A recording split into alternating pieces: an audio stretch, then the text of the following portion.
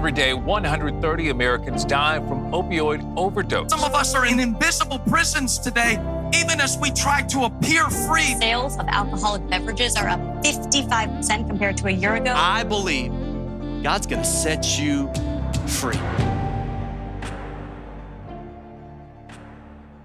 Welcome, friends, to another episode here on the Recovering Reality podcast. I have a guest with me today. I'm excited to hear more detail of your story, man. This is my friend Jeff Walker. 7 years of recovery and co-founder of Recovery Revolution in Wilkesboro, North Carolina. How are you today, man? Doing good, Eric. Doing good. Hope you are, man. I am, dude. We were chatting before the call. You and I both spend a lot of time on video calls. Absolutely. Been doing a little bit of that today. Well, a lot of it, maybe. But I'm excited to connect, man. So Jeff and I met, gosh, was that a couple weeks ago? Yeah, about a couple weeks ago. I'm privileged with the work that I do to where even if I go on vacation with the family, I can still get a lot of stuff done. And that's what we were doing. My wife's friend lives in very rural North Carolina. And while I was there, I was just able to meet some people. And I reached out to Jeff at Recovery Revolution. And I think it was the next day, we were grabbing lunch and I was checking out the center. Is that right? That's right. Absolutely. Yeah, man. And it's pretty awesome. It's pretty awesome what you guys are doing over there. And I did get to hear some of your story. Obviously, we were at the center and grabbed lunch and whatnot. But I think your story is going to encourage a lot of people, man, from what I was grabbing while we were talking. You've been on a journey, man. Absolutely. Yeah. So tell us a little bit about it, man. For those that don't know, Wilkesboro, North Carolina is, so let's see, that's like Northeast North Carolina. Is that? Or northern North Carolina? Western part of North Carolina, really. Western region. Oh, yeah. Sorry. Yeah. Western. Yeah. Yeah. Mm-hmm. A little more rural. Yes. Very rural. Mm-hmm. But as we were talking at lunch, I lived in rural Ohio and have done work in some communities in West Virginia and different places. And oftentimes my experience is that this addiction epidemic comes smashing through those rural communities almost worse than the big cities. The big cities also have their problems, obviously, but man, some of these rural communities get hit almost harder and worse. Absolutely. Man, it's pretty crazy, man. But so rural Northeast North Carolina, and so tell us a little bit, man, about what was life like growing up there, and what sort of pulled you into that whole world. Absolutely. Growing up as a kid, I would say I had some challenges to face. A lot of people will say a broken home, and I don't like to use that language in my life today. I had some challenges growing up, mother and father. I had a sister that died at the age of 6 in a horrific accident here locally in Wilkes. She was on a swing set and twisted around like a lot of girls do as kids, and the chain caught her esophagus and damaged it, and she died on the way to the hospital. Needless to say, at that time, my mother and father was having their problems of their own, and that was devastating to the family. And so shortly after that, they divorced. I went with my mother. My father, as you'll find out and through this story, I was more like my father when it comes to certain things. So I went with my mother. And we didn't have much, man. You know what I mean? Like, she did the best she could. We was loved unconditionally, but we didn't have much. You know what I mean? She made her clothes. When we went to school and things, made fun of. I'll say this: I know people can't see the left part of my body is a birthmark. It's red. It's all the way up my left arm, on my chest, and on my back. And so that made me different. It made me different. And one of the biggest things that's made me very insecure, because either people was afraid of me or people made fun of me. So I had very few friends, in elementary school. and it made some things challenging. It made me not believe in myself. Right? It made me want to be different. Always trying to figure out who I was.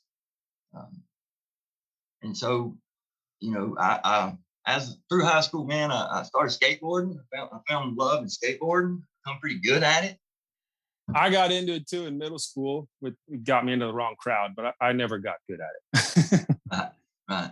Well, exactly. You said it, Eric. It got me into the wrong crowd too. So we started, started smoking pot and drinking at the age 12, 13, vandalizing. We broke into my elementary school and went down the hallways, spray painting lockers, doing things like that, and got caught. And so I started getting to my first little trouble, at the age, 13, seventh grade. And mother was not too happy about that. But I thought that's who I was then. I had created this image that I was a skateboarder, and I fit in. I fit in with that crowd. And I was always trying to fit in. I'll say this, that is very similar for my story as well. And it's interesting because who we are, our personal identity is a very big deal. And I took on a wrong identity as well. And it just added fuel to the fire when I was a teenager. I'm sure everyone listening can relate in some capacity as well, but I can definitely relate to that. After that, I caught my break, man. My mom, all my family was supposed to go to this high school. I was supposed to go to this high school because all my family went to this high school, and I did play sports. I was an athlete, and so I knew all the coaches at this high school. We had 4 high schools in this community, and so I was supposed to go to this one. It's north. My dad, my uncles, everybody in my family. My mom went to that high school, so they knew Walkers. They knew the Walker name. My mom had been seeing this guy for a while, and so she got married going into my freshman year. At the time, I was upset about that because I wouldn't get to go to the high school my family went to. We had to move across county, and I went to a different high school. But there is where the change happened, and I started figuring out who I was. I thought, right, as an athlete. Of course, not many people knew me when I show up. I went through the similar situations as far as my birthmark, people asking questions. But at that time, I had accepted it. I accepted it. Hey, man, God's made me different. To me, it made me special. And so once I accepted that, I was moved past all the stuff that come with it. And my high school years was some of the best years of my life. I've done some amazing accomplishments at that high school. I was a 3-sport athlete: football, basketball, and track. I got what you call Mr. West High, which is like homecoming king and queen. So Mr. West High was like doing king, voted most popular. So I really, really loved who I was in high school. Now, along with that came some partying. Drinking, doing what some high school kids do. It wasn't out of control. On the weekends. My problem with that was come my senior year. I thought I had a little ego. I was a little arrogant. Is I thought I was such a great athlete that I didn't have to worry about my grades so much, right? That I was going to go to college based off my skill and not my grades. And everybody told me that wasn't the case, but I didn't listen. I always had a problem listening, retaining information. And, I had a problem listening too. When we graduate, a lot of my friends and everybody went to college, and here I was. I didn't go to college. I didn't know what to do. So I had built this image of myself in high school that I truly loved. And after I graduated, I didn't know who I was. And so there was a crowd and people like me that partied. And I found who I thought I was in that crowd, which wasn't good looking back. A lot of good people, was just like me, devastated by the disease addiction. So got into marijuana, got into cocaine, pretty heavy. For whatever reason, I thought selling whatever I was doing made me more who I was. I was this outlaw, hustler, whatever you want to say. And I thought that, that created this bigger image for me. Did that, nothing, no major trouble come from that. I did get another break. I got a job at UPS, which is a good job. Worked there for almost 9 years. Halfway through that job, which was about 2000, I tried my first pain pill. I think if you do the research, I think the Oxycontin came out. Purdue Pharma produced Oxycontin in 1996. It was up north, in West Virginia, and the coal mine industry was big on it in the beginning. So 4 years later, it hit our community. I'm one to really try new stuff before anybody else. And so I tried this little pill that was told it was non-addictive, and I loved it. I could work, you know what I mean? I could feel no pain. I had a lot of knee injuries and things like that from sports. And I thought I'd found this miracle drug with no Well, that's what they labeled it. Yeah. A miracle drug. And obviously many, maybe most people have heard about the destruction Purdue Pharma unleashed on America, the world, really. But I watched that same thing, man. I watched the Oxycontin just come like a grim reaper into the community that I was in as well, man. It was that's crazy to look back on and see. And it's crazy to look back on and see of how the marketing, the evil, deceptive marketing they used, and how long it took before there was a stop put to that. But yeah, man, that's what it was dubbed, the miracle drug. And dude, they just unleashed that thing like candy. Yeah. Mm-hmm. Why wouldn't people in the communities take it? That's what the professionals are saying to do. Mm-hmm. And I'm not blaming all the doctors for that. The doctors listen to their professionals, the FDA and the pharmaceutical company, right? Some doctors, some went to jail. Right, Yeah. right, Mm-hmm. right, rightfully so. Not right? all, but there were some that were definitely in cahoots. Right. Mm-hmm. So I went through the whole opioid epidemic. That was probably my drug of choice. Everybody kind of has a drug of choice, which our main thing is. I did a lot of drugs, but that was probably my drug of choice. And it's progressive. I maintained a job at UPS for a little while. Like any drug, it progressed. I went from doing so many a week to so many a week, and to where my paycheck was going to the pills. And so expensive, very expensive. UPS recognized that, obviously, I guess by my appearance. UPS is military, clean shaved, boots shined. They want you to look good. I let some of that go. They put me in the office and said, "What's going on?" And sent me to treatment, which is great. UPS was a great employer. They sent me to treatment. I went to treatment for UPS. I'll say that. I went to a 30-day treatment in Virginia. Great treatment place. Come out, I had some things I had to do before I could get hired back at UPS, kind of like a case plan. I did all those things. I was going to meetings. I made it back to work in about 6 months. Continued my meetings. I think I put 7 months together before I was doing pain pills again. I couldn't understand that because I'd done everything everybody told me, right? And I thought that was supposed to fix me. But I was off to the races again doing pain pills. Let me ask you this: looking Yes. back, what do you feel like it was? What didn't you do, or what do you feel you could have done, or was there anything that you could spot where you're like, oh man, that was the problem there? Absolutely. Because 7 months is treatment. The mess you went through, treatment, 7 months. It's unfortunate. If you're listening, relapse does not have to be part of your story. Correct. Don't believe people that say that. It's not true. Unfortunately, though, it is the part of many people's story. And you can always come back. You may have lost some time, but you didn't lose the experience of it. Right. Interject that real quick. But looking back, what do you think, man? What do you think it was? Everybody who told me what to do was doing great stuff. The information I was getting was great. The problem was I was doing it for UPS. I wasn't doing it for Jeff Walker. Gotcha. Right? I wasn't, I was trying to straighten up for them. I was doing it for my kids. I had lost my kids, DSS, because of my addiction.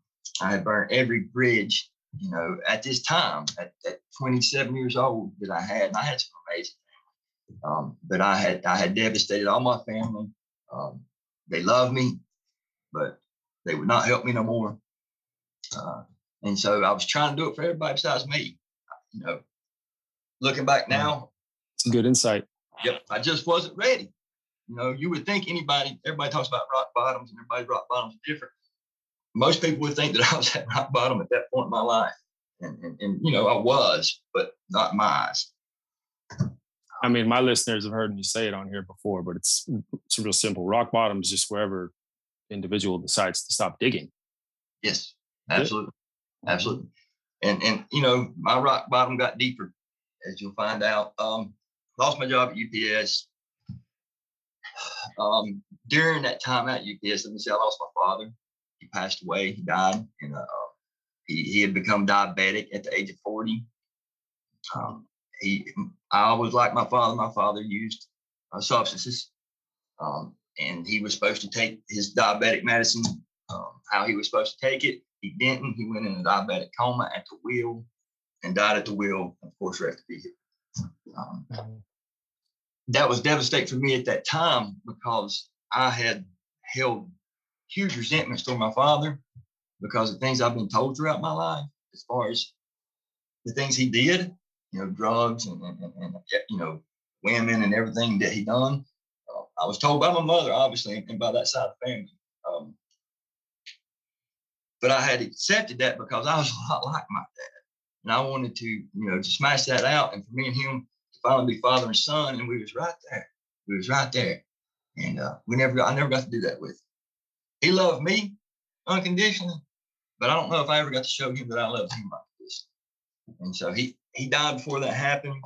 Of course, that fed my disease. Lost my job at UPS. About 2 years after I lost my job at UPS, I had moved to Florida. I moved to Florida to try to get away from the Oxycontin here. Bad choice. We talked about this at lunch. Yeah. Yeah. So I'm in Florida now, and obviously my life is much different. What I do is much different. But talked about that, man. That was funny. We were talking about how we always had this mindset where we can run away from our problems or outrun them or something. But everywhere I go, there I am. Absolutely. And what I'm sure you didn't know at the time was Florida. Well, Ohio really, but Florida right there with it was basically like pill mill haven. Yes, very accessible everywhere at a lot better price. So needless to say, that didn't work out for me too well. Everywhere you go, there you are. So I took me and my addiction to Florida. I worked and tried to maintain housing and things like that while I was there. But I got a phone call one night from my grandmother, and she was very upset. And my mom had been in the hospital for 2 weeks. And I was unaware of that. Me and my mom did not. She quit enabling me, but she loved me all the way through everything. She never gave up on me. And she was in the hospital for a couple of weeks, and something had happened. Our local hospital couldn't figure it out. They sent her to another hospital. That hospital knew in about an hour that they was unable to help her, and sent her to a hospital here at Chapel Hill, North Carolina, which is a very known hospital. Tar Heels, absolutely. So when I talked to my grandma, they said, you need to get on a red-eye flight right now and come to Chapel Hill. And so they didn't tell me much on the phone. I did that. I get to the Chapel Hill Hospital, and my mother is already in a coma. I never got to say bye to my mother. I never got to say anything to her. Right? She was diagnosed there. It took a team of doctors, I think around 8 to 10 hours to diagnose her. She had a very rare disease called Wilson's disease. 1 out of 300 some thousand people get it. It's a liver disease. Our body produces copper toxins and we release them. This disease stops your body from doing that, in which becomes toxic, such as it's not cancer, but such as a cancer. Her eyes had sunflower, her eyes was gold, her skin was jaundice, and you can take a pill for it and live a happy life, but you have to figure out the diagnosis way before they did. So she was on life support. I sit there and held my mother's hand to her last breath. We had to decide to take her off life support. I was deep in my addiction at that time. Needless to say, that did not help me. Once again, you think I was at the bottom. I just lost my mother. You would think someone would want to change, but I went the other way. It fueled me. It fueled me for more destruction. I come back home for funeral and all that stuff. I stayed here. Had nowhere to stay. Then I found my next love of substances, which was methamphetamine. Right. And so I sold marijuana, sold cocaine, did pain pills and sold them. And then I found methamphetamine, and it hit our area huge too. But what part of hit it was to make it the one pot method, the shake and bake method. So I had come to find out that I could make my own drugs. I was all in, right? And everybody in this community was doing it. Everybody. And meth is still just running rampant through the rural communities. Most people don't realize meth is just like a wildfire in a lot of rural communities across this country. Absolutely. It's one of the biggest things now, today, in this community. Not many people is making it as much because there's so much quantity coming over from wherever it's coming from to here. Mexico. Mexico. Cartel. Yeah. So I did that. I was homeless. I couch hopped for people's house, and I had something people wanted, so I was able to find places to stay. That went on for a while. The law enforcement knew what was going on in our community. They knew what I was doing. They knew what others was doing, and they was determined to put a stop to it, in which they did. They brought the feds in our community. Federal, it was so bad they brought the feds in. 33 years old, I got caught with precursors. Never got caught manufacturing methamphetamine, but I got caught with precursors and attempted trafficking, meaning I didn't have much substances on me. I didn't have much meth on me when they caught me. Went to jail. And through this time, I've been in and out of jail so many times, but no major charges. Went to jail and sit in jail 5 months. Finally made bond, get out. My lawyer and everybody saying I'm going to get probation because I didn't have some major charges in my background. I wasn't a felon at this time. And they give me the max at that time you could give somebody on precursor. A lot of people, almost like they wanted to make an example out of you. Exactly. They knew what I was doing. They didn't catch me doing what they wanted to. So the DA, everybody give me 2 years, which was the max you could give somebody at that time for a precursor. So I went and done 2 years in prison. This is 2 years, prison, not jail. Yeah. Prison. I went and done 2 years prison. I didn't really change in there, you know what I mean?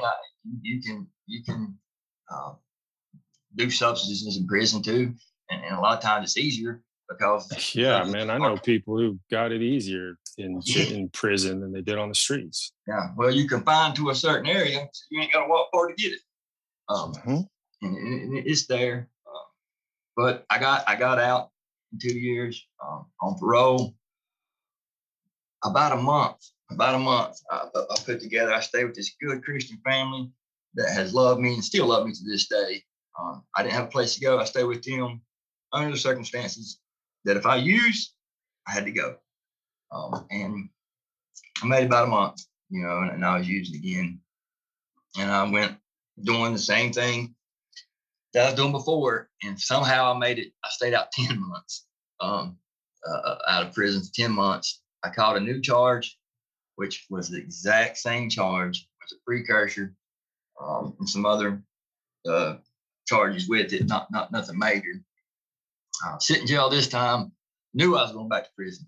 I hadn't been out 10 months. You know what I mean? I'm caught. I got another charge, violation of probation, and everything that went with that. And so I knew I was going back to prison. I just didn't want to go. I wanted to go for as short as time as possible. Sit in jail, sit in the county jail for 3 months. They give me 3.5 years. And at that time, it's the most. The judge and the DA announced in the courtroom that I was a menace to my community. And if I didn't change, if I didn't take this time to change, that the next time if I got out and got in trouble again, I would never get out. And so it's a lot to have hanging over your head. It's not like jail and prison are a fun place. Right. And so it's not the information that I wanted to hear at that time. You know, I didn't really retain it the way I should. And I was so mad when I went to prison. First year, I wilded out. I mean, I was fighting, using substances, just living the same way in there that I was living out here. And my last 2.5 years, or 2 years, I'm in recovery 7 years. 2 of those years come from in prison. And I absolutely count them and think anybody should count that. Absolutely, man. But I changed in there. And we should maybe give you double for being able to stay sober in prison, dude. Yeah, absolutely. I'll take it. But I met a guy in there that was doing a life sentence without the possibility of parole. Wasn't ever getting out. And he approached me one day, and I never spoke to him. He's like, "What are you doing?" And I said, "Why are you watching me?" Because I was making moves and I was doing things that wasn't the smartest. And he made a simple comment. He said, "If you don't change in here, you're not going to change when you get out there." And I smarted off to him like, "Man, you're doing a life sentence. You're never getting out of here." And he said, "Well, you're going to do one on installment plans if you don't change." You're going to do one on installment plans if you don't change. Yeah, he was right. Yeah, absolutely. That didn't sink in that day. I told you I have a hard time retaining information, especially when I don't want to hear it. But what it did, I started paying attention to this individual on the yard, on the weight pile, always smiling, happy, being positive, and never getting out of prison. Never. So I went up and asked him, I was like, "Why are you so happy? You're never getting out of here." And he said, "I can show you how." And he said, "But you got to be willing to change." And I thought about that for a week or two. And I was doing a lot of buprenorphine at that time. That's a big substance people use incarcerated, which is Subutex or Suboxone. I was doing a lot of it. And I quit, and I bet I detoxed for 6 months off of it. And me and that gentleman, we started going to NA meetings inside the prison. They do have self support meetings in prisons, most of them. Started going to church, started doing a lot of church. And I couldn't, here in North Carolina, you get different levels of incarcerations. Close, which is max, medium, and honor grade. Honor grade is the best. That's where you get to go outside the fence, you get to work. Some camps have work camps. I was unable to this point to get the honor grade because of the way I was moving inside the prison. And after me and this gentleman worked together, during that time, I wrote letters to my dad. I wrote letters to my mom, and they was gone. They was dead.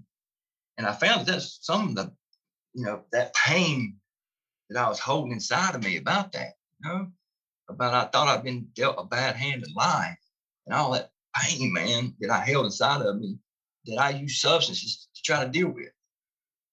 And, well, man, I mean, let's be real. You went through a lot. Yeah. You went through more than what the average person. I mean, your story, you've been through more than a lot of bad stories I've heard. You've been through some stuff, man. It's the truth, which is it's so powerful and amazing as to why you're at right now, where you're at right now. But there is something healing, therapeutic about, because we hold that stuff in. And when you hold that stuff in, I always kind of looked at it like it's just like pain bouncing off the inside of you like a bullet gone astray and just ricocheting. And there's just nowhere for it to go. It just bounce around inside of you. Yeah. And I've heard people doing that, right? And I never did that. I lost, gosh, dozens and dozens. 30 was the number when I actually got clean. Over 12 years ago, I lost 30 friends to it. But I never did anything like that. But I've heard people doing it and it being something that really helped them just, I was puke it out. Yeah. Emotionally detox. Maybe that's the way to say it. But I'm not surprised, man, that it helped you a little bit. Yeah. Yeah. Emotional detox is a great way to put it, Eric. I had never grieved the loss of my mother or my father. And so 9 years after they passed, I finally did that, and the first step of that was writing that letter and being honest, and it started freeing me. And I found real quick after that, of course, I got my honor grade. I went to another camp. I got involved with church and meetings on that camp, but I become more free in a place that had no freedom than I had been the last 20 years of my life. You know what I mean? It's just beautiful, man. God has a way of doing that. And I mentioned church and everything, but I'll just interject this real quickly. In the Bible, Paul, the apostle, wrote, the epistles in there, most of them. And the book of Philippians, he wrote in jail. And it is the most joyful book in the entire book. It mentions joy more in that book than any other book in the whole Bible. Yes. He was living in a place where he was not free. He was the most free.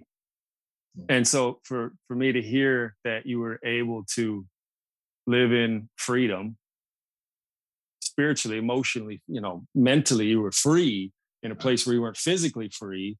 I absolutely love hearing those stories and that stuff, because it is such an amazing picture of what's available to people wherever they are, if they're willing to get started and take a look, really do the work and connect with God. I never get sick of hearing it, man. It's awesome. Thanks, man. Thanks. So I become free. It was a beautiful, beautiful way of life for me. I was that person always smiling on the weight pile. I was that person always smiling in the yard. You became that guy. I became that guy. He was always smiling. I'm getting ready to get out. They do what you call a home plan, 90 days getting out. I had nowhere to go, but I wasn't worried about it. And there was a transitional house that had just opened here for men that was opening. It wasn't even opening yet. That person I told you I moved out with, Christian people, she was doing groundwork for me and found this place, and it was local. It was here in Wilkes. And so she sent me the application. I filled it out. I got accepted about 30 days getting out of prison. And so how old are you getting out, getting into that place and getting out of prison last time? How old were you? I was 36. 36. Okay. 36 months. Yeah. Man. So I come out to this place. Name is Phases. Phases. I was the fourth man there. It'd been open 30 days, the men's program. It had a women's program that the owner at the time had started for women. She had to go to Asheville in North Carolina to start her recovery journey and to go to sober living and transitional living. And she's from Wilkes. So she stayed up there a year. She came home and was on fire, right? Wanted to have more places for women, because there's not that many places for women. And so, she got involved with the community, found a benefactor, and started a females program. What happened is she started getting a lot of conversation about men needing a place too. And so the benefactor was like, sure, we've got this place here. We'll start it off small. And that's where I went into it. It'd been open 30 days. I come into it. I had 2 years recovery. But I got out. They made it tough. My probation officer picked me up. He said, you want the good news or bad news? I said, I'm out of prison. Ain't no bad news. He said, good news is you're out of prison. Bad news is you're probably going back. And I was like, what? Why would you say that? He dropped me off. He said, meet me in my office on Tuesday. He said, if they go on any outings or they do anything, I suggest you go with them. I said, absolutely. I'm all in. So I'm coming out to my community. All right. We talked about everywhere you go, there you are. But I come back to a community where I don't have no recovery community. All the people I know is doing the same thing I've always done. And I was fearful. Well, I go into his house on Tuesday and he puts me on house arrest. I've never completed a house arrest. Never. And now I'm in a transitional house where I have to do daily meetings and pay rent weekly. And he telling me I can't go 20 feet off my porch. And at that point, that's an interesting predicament. Yeah, at that point, my mind said run. My whole life, you know what I mean? That's what I've done. Run, take the bracelet off and go. Catch me. I didn't. You know, the owner encouraged me not to, and that she would advocate for the things that I have to do. And that's what happened. You know, eventually I started to get to go to meetings. Eventually I got to start working. I still have my house arrest. You know what I mean? I couldn't go point A to B because I like to go point A to B. I go to a meeting and back. I couldn't stop at Dollar General. I couldn't stop nowhere. So it made it real tough for 6 months. During that time, I had been kind of like I had support in prison by that guy. And so when I went to my honor grade, I started trying to help people too, right? And so that followed me out. And I felt like I did in high school. I felt like I'd found my tribe. I felt like I'd found my self-worth. This is what I'm supposed to do. I'm supposed to help people like me. That's how I felt. And so God put it together from there on out. The lady asked me to be a house manager of the men's house. And the benefactor asked me, could I grow that house? You know, can you fill houses up? I said, absolutely. So you went, sorry, dude. Hold on. So you went from getting out of prison and being told basically you're going back and not being able to do anything for 6 months. Maybe it's another story for another day, how you even paid rent during that time. But you're nothing to where you did the right things. You just did the best you could and made the next right decision. And then after going through that testing, shall we say, you were given a house? To run, to manage. Yeah, but basically, given. Yeah, absolutely. That is so good, man. The requirements to be a house manager at that time was that you needed to have at least 2 years in recovery. And I had that. And I guess I had took on that leadership role while I was a resident with people. And I was asked to be staff, right? That's awesome, man. At that time, the owner, her name is Devin. It was an LLC. Hey, I know Devin. Yeah, absolutely. And so it was an LLC. We didn't, if anybody wanted to change at that time, we would take them, whether they had funds or not, whether they had money or not. Obviously, an LLC is not going to make it that way. And so we made the decision to turn to a nonprofit, which become Wilkes Recovery Revolution. And now this is, so what's 3-4 years, 3 years ago, something like that? Almost 6. Oh, okay. Yeah, almost 6. Okay, gotcha. The nonprofit was established in 2016. The LLC made it a year for the most part in 2015, 2016. And we worked alongside each other. It was her and I. I mean, some things happened. She ended up becoming my fiance, which I'm grateful to say today. And we started, she had a women's house that held 10. Now we have 2 men's houses. We hold 20 men, 10 women, taking people out of detox, treatment, incarceration, provide transportation services for these individuals, back and forth to meetings. They're required to do some, follow some simple rules while they're there. We take them back and forth to meetings. We take them back and forth to jobs. Once they are employed, then they are expected to pay rent to live there. Man, it's beautiful. It's beautiful to be able to give back like that. I'll say this, man. Go ahead, finish. Go ahead. It was Phases. The name of that is Phases Recovery. The name of that program is Phases Recovery. That was around that. It's still our baby. 3 houses. We developed a thrift shop during that time because what we found is people coming into our program we got people coming homeless. We got people coming from prison. They don't have nothing. And so we started a thrift shop. That way we could provide vouchers and clothes and now furniture for people that's moving out and things like that. And so that was the two programs. It was a thrift shop basis for 3 years. And we found as a nonprofit, you had to be established and show stability for at least 3 years before seeking federal grants, right? And how do you do that? You get community support. This is coming from a rural area where nobody talked about addiction. Nobody want to talk about it. Very common in most rural communities. They just want to pretend it's not there. Right. Stigma. And it was tough in the beginning, trying to get those houses zoned by the town, by the county. It was very challenging with the perception and the stigma that come around with people like me. But we did it. We kept fighting. 3 years. 2020, we was able to get a federal grant and create where you came the other day, Eric, called R3. R3 is Restore Hope, Rebuild Lives, and Repair Lives, and Rebuild Communities. Right? R3.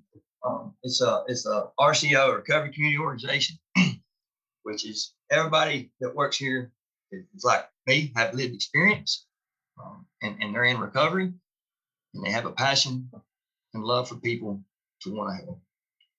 We have peer supports, 6 peer supports, project coordinator through this recovery center. We get people employed. We get them education and pay for it. We partner with their college, Woods Community College. We partnered with almost every business in this community to hire people like me that's in recovery. We also offer support for the businesses that if they recognize substance use, then maybe don't fire them. Send them to us, right?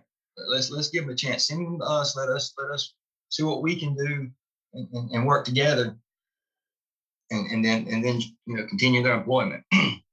It's been a beautiful relationship with our community. Our community has embraced Wilkes Recovery Revolution.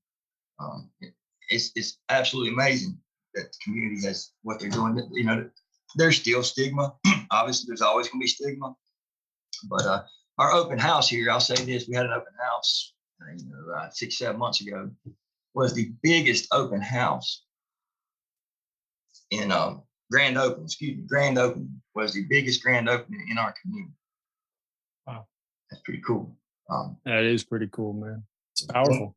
When we got the Recovery Community Organization, man, I don't know if you get one grants, people hear about you. We built some great relationships with the ARC, was Appalachian Region Commission, right? They're a federal funder. Some amazing people that work for Appalachian Region Commission. And Golden Leaf Foundation was the other grant. Some amazing people in there. But once we got this, in 1 year's time, we established 2 more programs in 1 year's time. It happened quick, which was challenging in itself. We established what you call Fresh Step Farm. And so we have a farm behind our transitional house now to where we can hire individuals in recovery at a living wage to work on that farm. We have a project coordinator who does an amazing job. And then the vegetables that we produce, we have a van. It's kind of called Wilkes Fresh. We have a van that goes into low-income based places in the community and sells fresh fruit and vegetables at a discount price.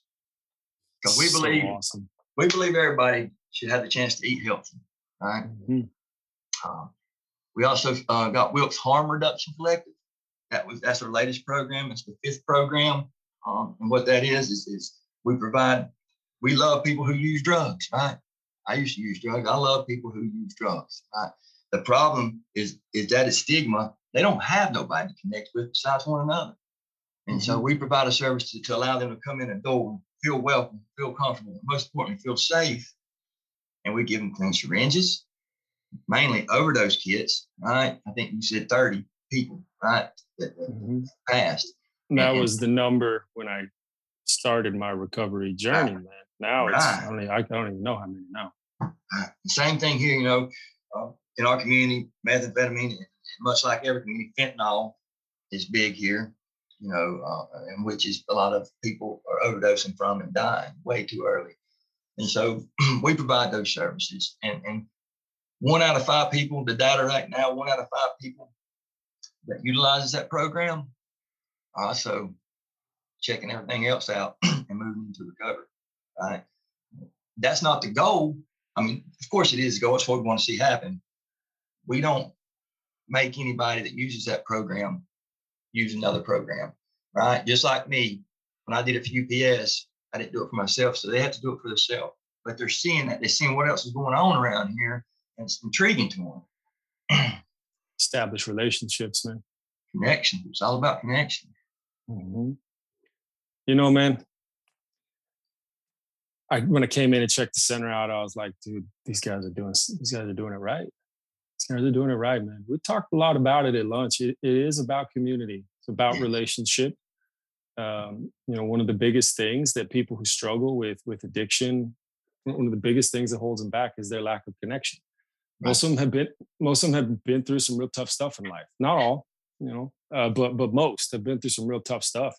And they find themselves isolated and only accepted by crowds that aren't doing the right thing, exactly what you talked about. And they just feel like they're all alone, pinned into a corner. I'm the only one in the world that struggles with this. Like, this is never going to change. Why me? Just pinned in a corner that they don't realize there's a way out. And it's the stuff like you're doing, man, that shows them there is a way out. There's a roadmap. There's a roadmap. You know what I mean? So it's almost like your center there has become that guy. Your center has become in your community what that guy was to you in prison. Absolutely. And he just came up to you and he said, you don't have to do this anymore. And you popped off to him. But then he started watching him and he was smiling. Yeah. And he was always happy. And finally, you wanted to do it for yourself and you approached him.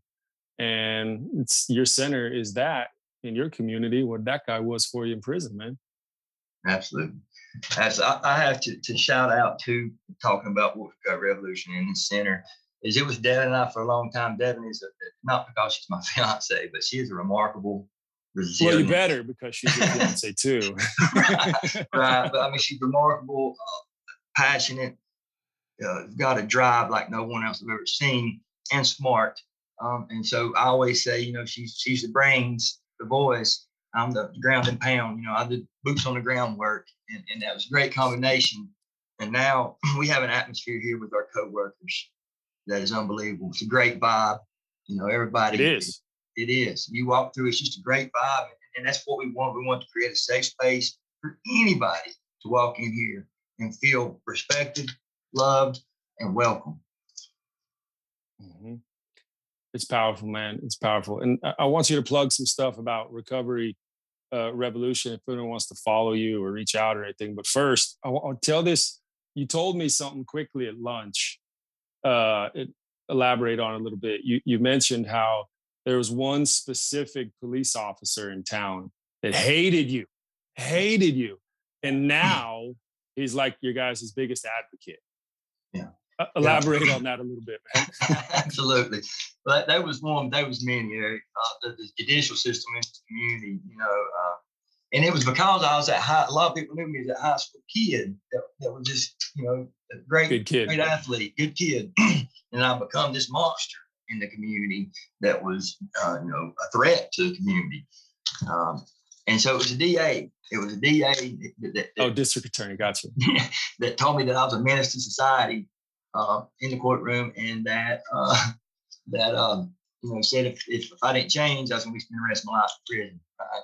It's a law enforcement too, the detective. I was like a lot of people living that life. I cussed them when they arrested me. I didn't go quietly. We'll just say that. So probation, they couldn't stand me. And so I didn't have a very good relationship.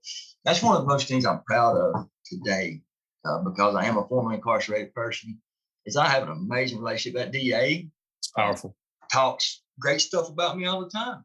You know what I mean? To others, not to my, maybe not to my face, but he's talking to others. And that's powerful.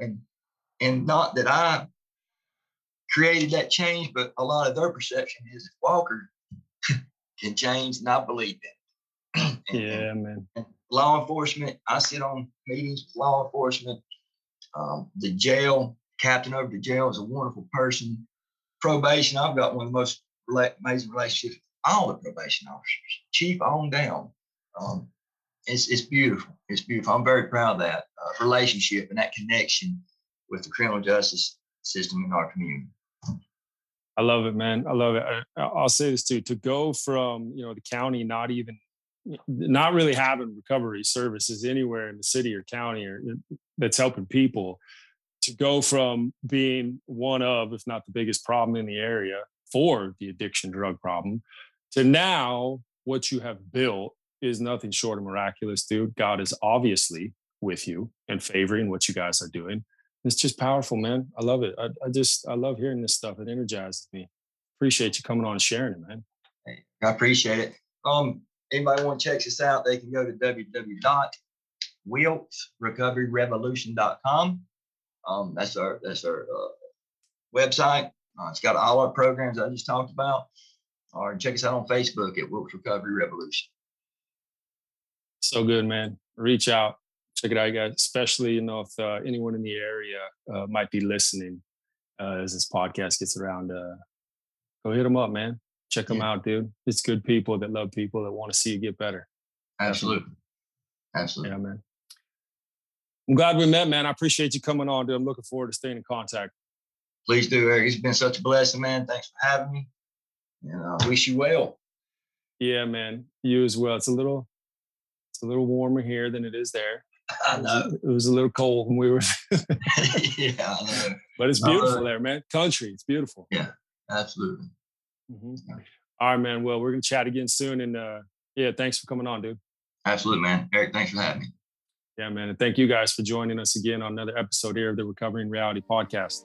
Thanks for joining us on the Recovering Reality Podcast. If you're looking for more recovery resources to help you in your journey, you can access our YouTube channel, a free ebook, our podcast and blogs through recoveringreality.com. You can also connect with us about recovery coaching, sober companionship, or interventions.